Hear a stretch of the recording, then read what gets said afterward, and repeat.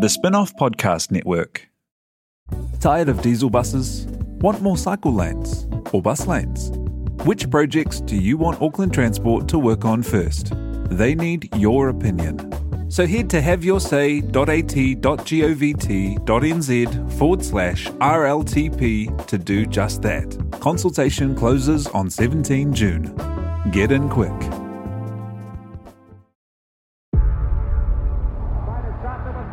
Before history is written,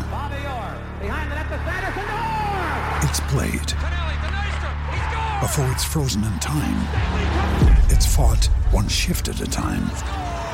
Before it's etched in silver, it's carved in ice. What happens next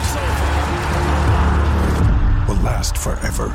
The Stanley Cup Final on ABC and ESPN Plus begins Saturday.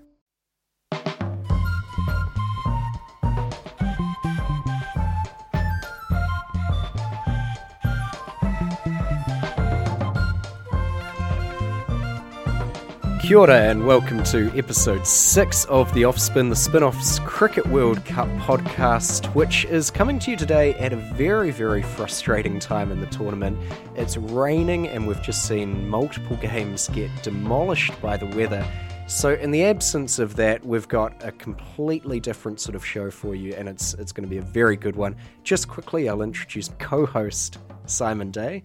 Kia ora, Alex. I actually have to admit to enjoying a couple of days off cricket and mainlining Coffee Supreme, although it's been nice to share the sponsor's product around with the rest of the staff in the office.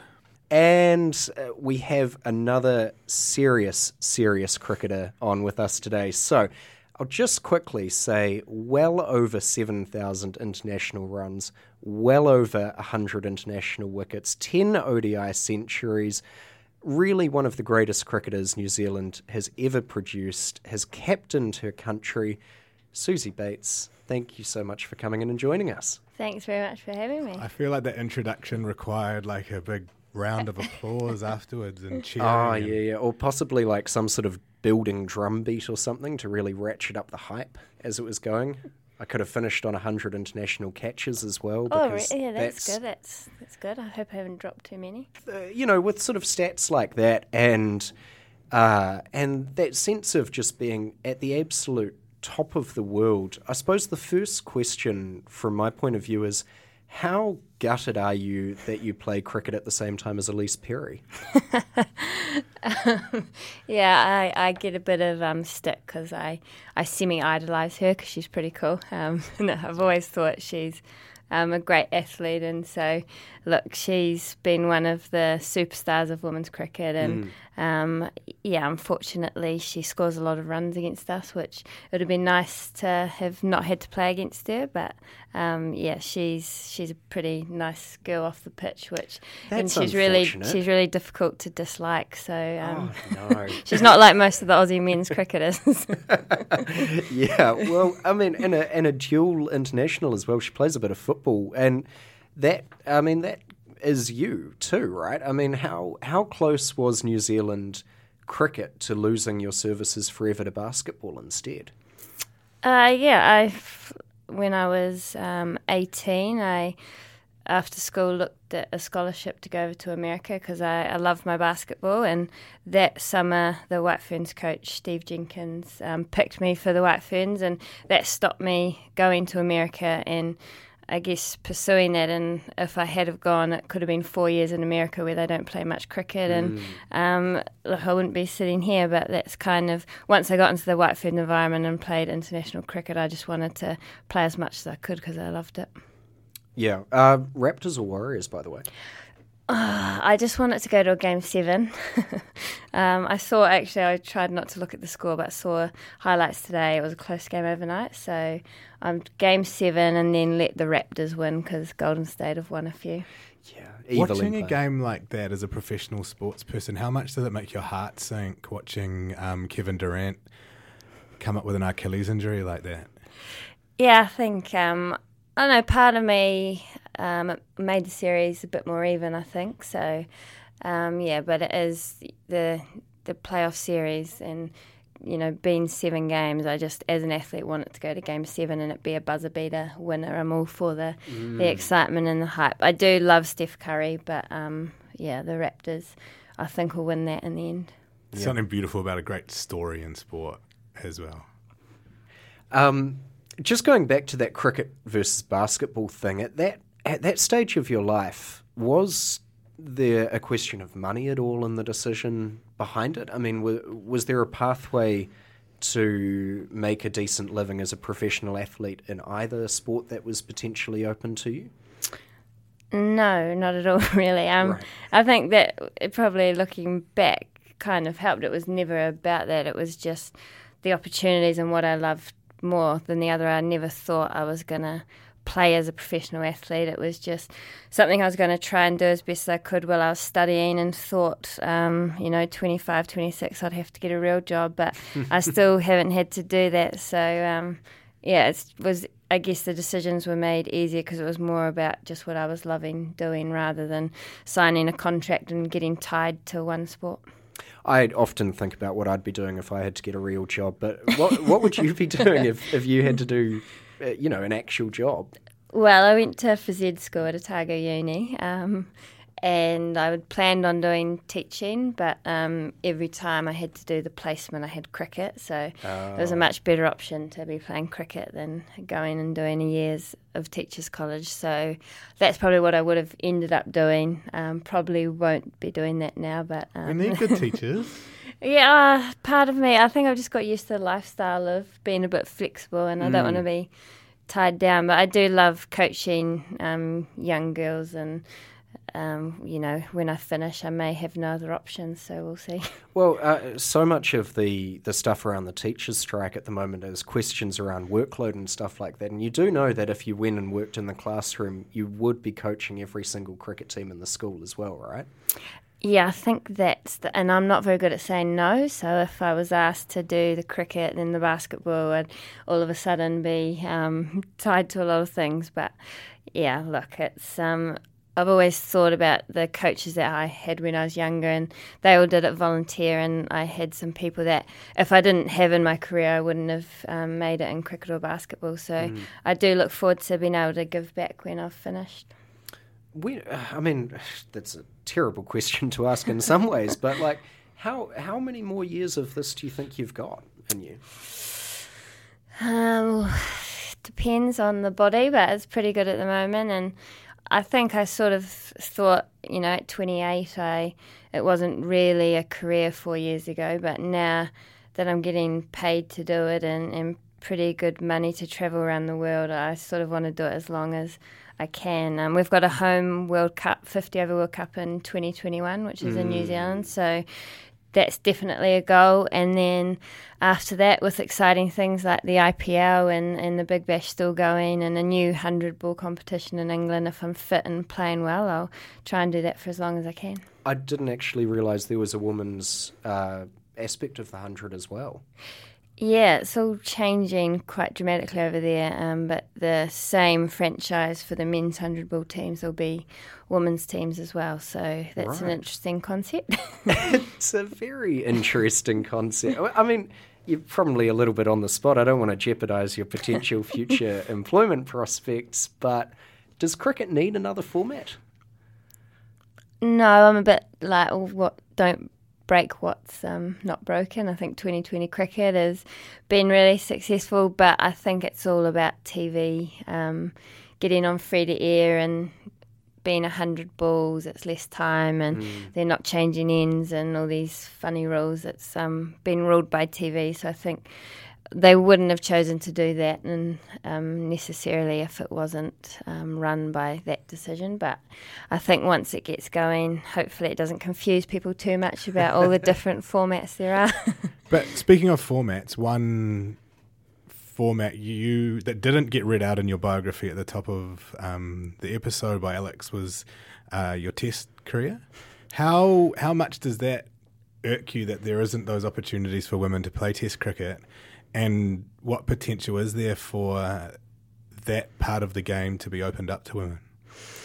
Yeah, I think being a bit of a cricket nuffy and loving watching cricket when I was growing up, and I know test matches were the pinnacle for the men's game. And yeah, we haven't played for, I think White Ferns haven't played for 13 years or something. So, Wow. Yeah, I understand that the 2020 game has promoted the women's game massively, and that's where all the investment has been. But I think now the game's progressed so much, test match cricket would be a bit more exciting than it used to be. And I get pretty envious of the Ashes when the women's get to play their one-off 4-day match and watch that in a least period battle day and score 200 odd runs, and think that would be pretty cool to have that opportunity. But I'm not sure if it'll happen for New Zealand, but we'll see. Who would be the ideal opponent if it was a test match? I'd like to probably play England at Lords. That would be that would be ideal. Or India, and India would be, I think, a true test of everything. Yeah, I imagine it would be. You've been in India recently in a competition that went completely under the radar in New Zealand, but has potentially got a really exciting future. Can you tell us a little bit about what that was all about?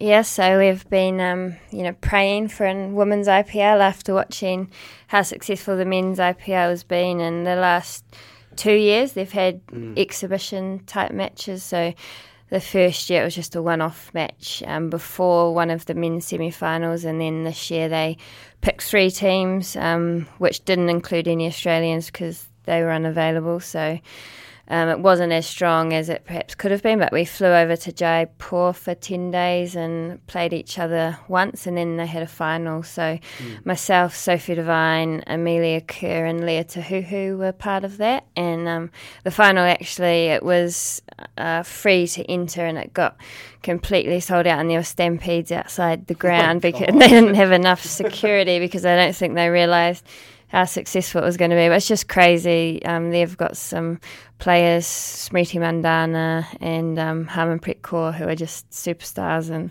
can't go outside over there anymore. It's just crazy how fanatical they are. Wow. That's a terrifying thought, actually, like a stampede is. But I suppose as well it would be a pretty big symbol of how valued such an event would be. Yeah, I think the final just showed that there's that many people that do want to watch, and I think it's only going to get bigger and better. So fingers crossed I can stick around and be a part of that in the future. Yeah. Well, one thing that the IPL has been for the men's game is a big payday, I suppose. not to put too fine a point on it. And over the summer, this was something that really pissed me off, and I would want to know what you feel about it as well. But there was some double-header T20 games where the men got paid match fees and the women got, my understanding was about 3/5 of fuck all. So, I mean, how does that make you feel when it's quite a literal symbol of the undervaluing that we put on the women's game? Yeah, I think we are a bit behind in New Zealand, and I think it's, regardless of the numbers, it is just the undervalue that women in sport have generally have, and to be playing in Australia and England and see how much now they're valuing not just cricket, but AFL in Australia has taken off, women's football in England, and yeah, it is just the value that everyone's placed on that sport. And in New Zealand on that day, commentators getting paid more than the players and things like that happens a lot more often probably than you'd realise in women's sport, and it is just the value of what's more important and valuing the product for what it is. So I'd like to see some changes over here, and we are slowly getting there, but it is hard when you're on the other side of the world and they're making massive changes, but that does come down to population at times as well. Yeah. What is the catalyst for those changes? How do we see it happen? What needs to be done? I think probably the issue is it's a massive investment first. So I know in the women's AFL and the women's Big Bash in Australia, they had to put their hands in their pockets and really invest and actually make it a product, and then people have started to catch on and follow it, and then sponsors have got interested. But that costs a lot of money initially, and I feel like we're a bit scared to invest a lot of money not knowing what the rewards might be, and so we sort of do it half-heartedly, and that doesn't quite capture the audience that it needs to. But I know, and then that's used as an excuse not to invest more thoroughly because no one watched it, or people aren't interested in women's sport. If you're not offering a good product by investing in the women's game, I think it's bullshit to use it as an excuse in the same sentence. Yeah, it's like a vicious cycle. It's like if you're not willing to invest, well, then you're not going to get those crowds in, and then you don't get the sponsors. So that's what I think Australia in particular have done. They've decided to just fully invest without actually knowing how it's going to take off, and the AFL and Big Bash now are products in its own. I think the AFL Women's Final sold out Adelaide Oval. Yeah, about 50,000. Wow. Yeah. I remember seeing highlights of the game and just thinking it's unlike anything that we ever see in New Zealand, even in just pure sporting terms. No domestic game of any sort in New Zealand gets 50,000 people along to it in any context, really. And it was quite inspiring, to be honest. Yeah, I think, was it Erin Phillips, who she used to play basketball, actually, and she got injured and getting taken off, I think, standing ovation, and it was pretty emotional. She deserved it for how she had played before the injury happened. And the Women's Football World Cup, I think, is on over, and they had in France, the first game was sold out, and perhaps it does come down to population a little bit, but they are doing a massive push on promoting the sport, and it's exciting to see. And when you invest in the sport like that, do you see the sides get better and the quality of, whether it's cricket or AFL, improve once it's perceived as a, viable career for people? Yeah, I think the Big Bash has been probably the best vehicle for how it should be done. Like, they invested massively, and I don't think they were quite ready to have 8 teams, but then they invested the first year, and then the domestic players are in environments where they're supported to train more, and then the next year their level goes up, and then the next year just the whole standard lifts with more coaches, and you just attract more athletes because it's actually now a viable career. If they were thinking of doing other things, they actually know that they can get paid to play cricket. So I think people just make choices to commit, and then they're training more, so the standard just improves naturally. Just you mentioned the Football World Cup then, and I wanted to ask about the White Ferns at the last World Cup. I know. I mean, quickly. Well, I mean, is there something in the? It seemed like, and I'm a fan, so I don't really know what I'm talking about, really. But it seemed like those first 2 games of the last World Cup, the White Ferns almost lost them off the field before getting onto the field because of all of that infrastructure around women's cricket, which exists in Australia now, and India's a country of 1 billion people, and it doesn't seem to be quite there in New Zealand yet. Is there anything in that, do you think, or was it more just kind of prosaic on field?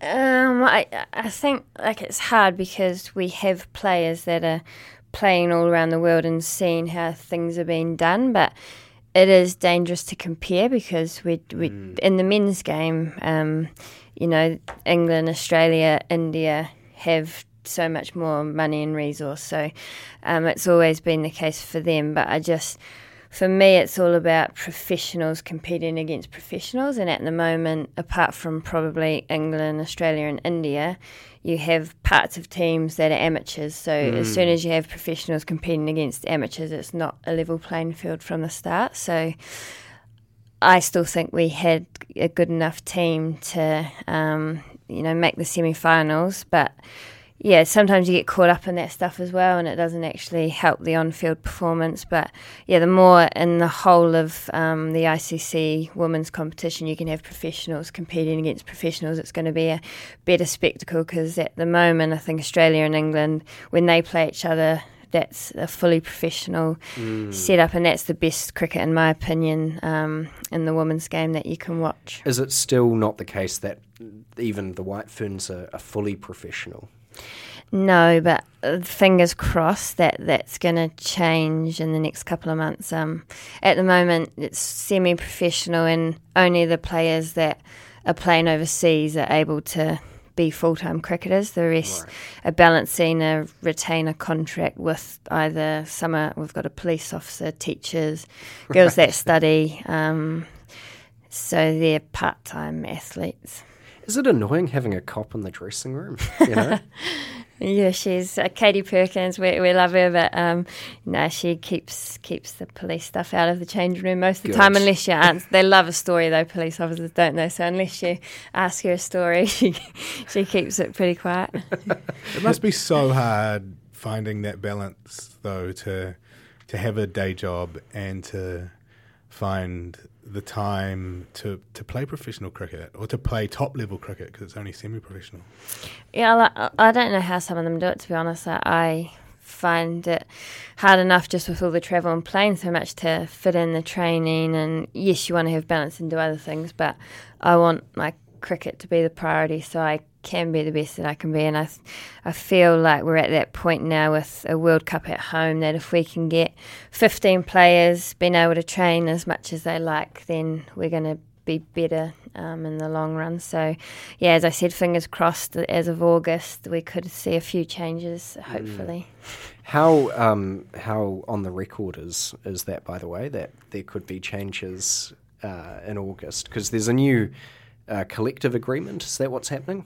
Yes, I think it's reasonably public that they're in discussions now with New Zealand Cricket. So we have a MOU, a Memorandum of Understanding, that's been the last 3 years, so that can now change as of August, and that sort of aligns with the contracts that we've been locked into for the last 3 years. So it's all sort of up for change, and hopefully positive change, and we don't go backwards from where we are. Yeah, well, I was just thinking in terms of there's from memory 20 central contracts for men. It's not that many at all for women, is it? I think it's 15 at the moment. Yeah, right. But there are no central contracts for domestic in the women's game? No. Right.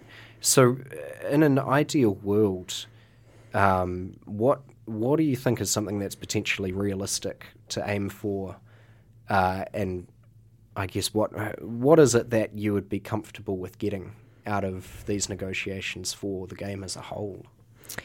I think for the White Ferns, there just needs to be at least 15 full-time contracts.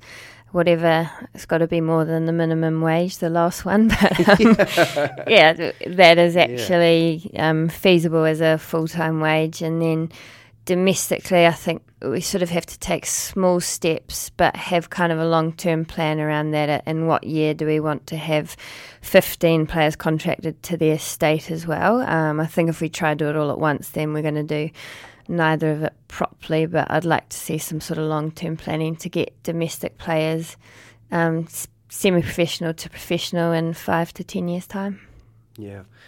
It costs money. Well, it does. It does. Which is what we're always told. It does cost money, but, I mean, at a certain point as well, surely there are ways for New Zealand cricket to start making money out of the women's game as well, right? I mean, I'm thinking sort of sponsorships and merchandise opportunities, you know. Actually, we do have some stuff in the studio with us right now, and it's quite a cool uniform, the T20 outfit. It's quite good.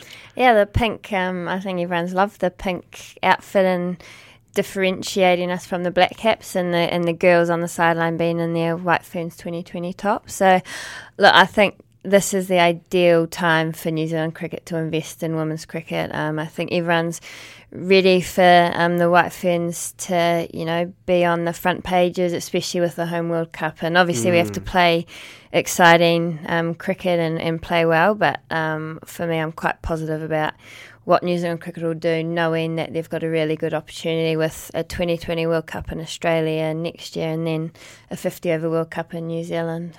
Yeah. You're quite good at exciting cricket, though. What was it like playing in that series against Ireland last year when everyone just went bang? It was exciting for us. I don't think it was too exciting for Ireland. Yeah, we kind of joke it's not ideal, but we seem to just bully some teams and absolutely smash them off the park and then really struggle recently against the sort of top three. But when we get going, it's pretty scary with Sophie Devine, and when we had Rachel Priest whacking it, we can be dangerous. And then Amelia Kerr scoring 200 odd against the poor Irish. That was really surprising, I thought. I mean, she's not like someone who comes to the top of my mind as someone who can bat at that sort of level, and all of a sudden she's got a double century. Yeah, she loves batting. She loves cricket, and she, like in age group stuff, she's been a top order batter, and I think sometimes in the women's game she struggles a little bit just with power, but against an Irish team we played on a pretty good wicket. She sort of just batted all day and scored freely, so yeah, I think she's going to be a better for us in the future. She's just got to wait for some of us older ones to move on. So you've just got off the plane from the UK, where you've been playing for Hampshire. Do you have any tips for the Black Caps on English conditions and on some of those wickets? I've just loved watching the games get played at all those beautiful county grounds all around the country. Yeah, it's going to be an awesome tournament. It was actually a shame I had to leave. I managed to get to the game at the Oval, which was nice. It's such a great place to play cricket because it is so different everywhere you go. Hampshire down south, it can be a little bit warmer down there and the pitch actually dry out and take spin, and then up north it can be seam and swing friendly. So I think as the tournament goes on, the wickets are going to get a little bit slower, and perhaps the bowlers are going to enjoy some lower scores. But with all the rain around and you don't know how many games are going to get on those wickets, it's a bit of a shame really. But I think the back end of the tournament, the weather should heat up, and there's going to be some really good games that unfortunately now I'm home for, so I'll have to be up all night rather than watching during the day, which has been quite nice. Well, just with your jet lag as well, do you have any tips for Simon and myself who are trying to come up with ways of actually watching? I have a tip for Suzie. Coffee Supreme really helps. Oh yeah, Supreme, is that the okay? They're the sponsors of the podcast. I might need to have one later today. We have a cheeky bag for you to take home with you. Yeah, so. Brilliant. I love my coffee, so that's good. And England doesn't have very good coffee if you're not in London. Oh, does it not? No, not in my And experience. all the good London cafes are run by New Zealanders and Australians as well. We've colonised them with flat whites. No, I tend to try and exercise as soon as I wake up, and if I feel tired again, go do some more exercise. But in the middle of the night, I'm not sure how keen you're going to be on that. I don't know how keen I'll be on the exercise in the first place, to be honest. But Alex has really let himself go in the last year. I have. You can probably tell by the hair that it's just... the goatee. It's just terrible. Listeners obviously can't see Alex, but he's trying to bring him and Simon Wilson are trying to bring the goatee back. We've got a really cool New Zealand women's cricket pack to give away to one of our listeners. I think we should demand that they let us know that they've listened all the way to the end. And what's your favourite innings you've ever played, Suzie? Your favourite moment on the cricket field? Probably beating Australia at Eden Park Outer Oval was one of my favourite games of cricket that I've been a part of, so I'll go with that. And just speaking of favourite cricket memories as well, can I just say that it felt like literally the only good game of cricket, like really good close game of cricket over the whole home summer was that T20 that you played against India at Eden Park?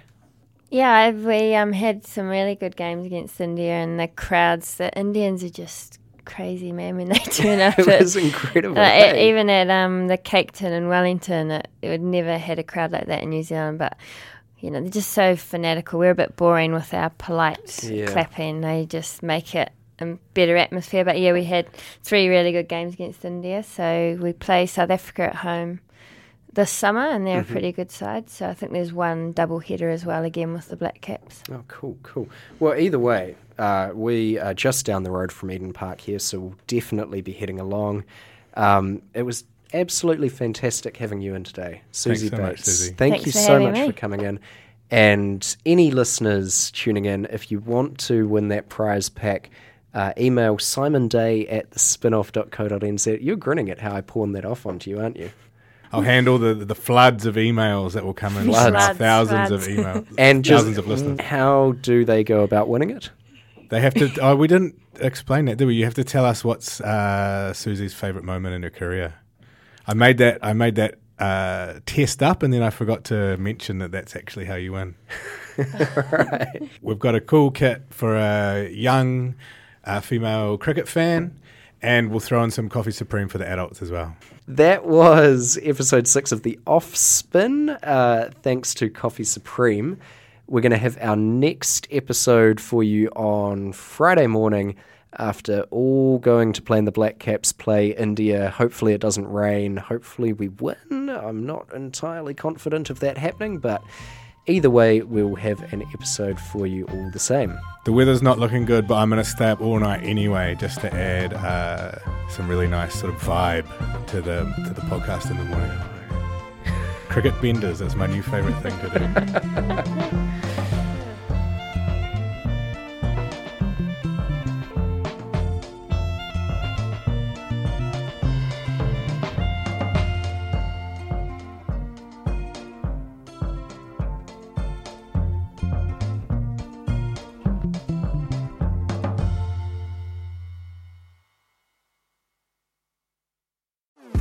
Talofa Lover. I'm Madeline Chapman, editor at The Spin-Off.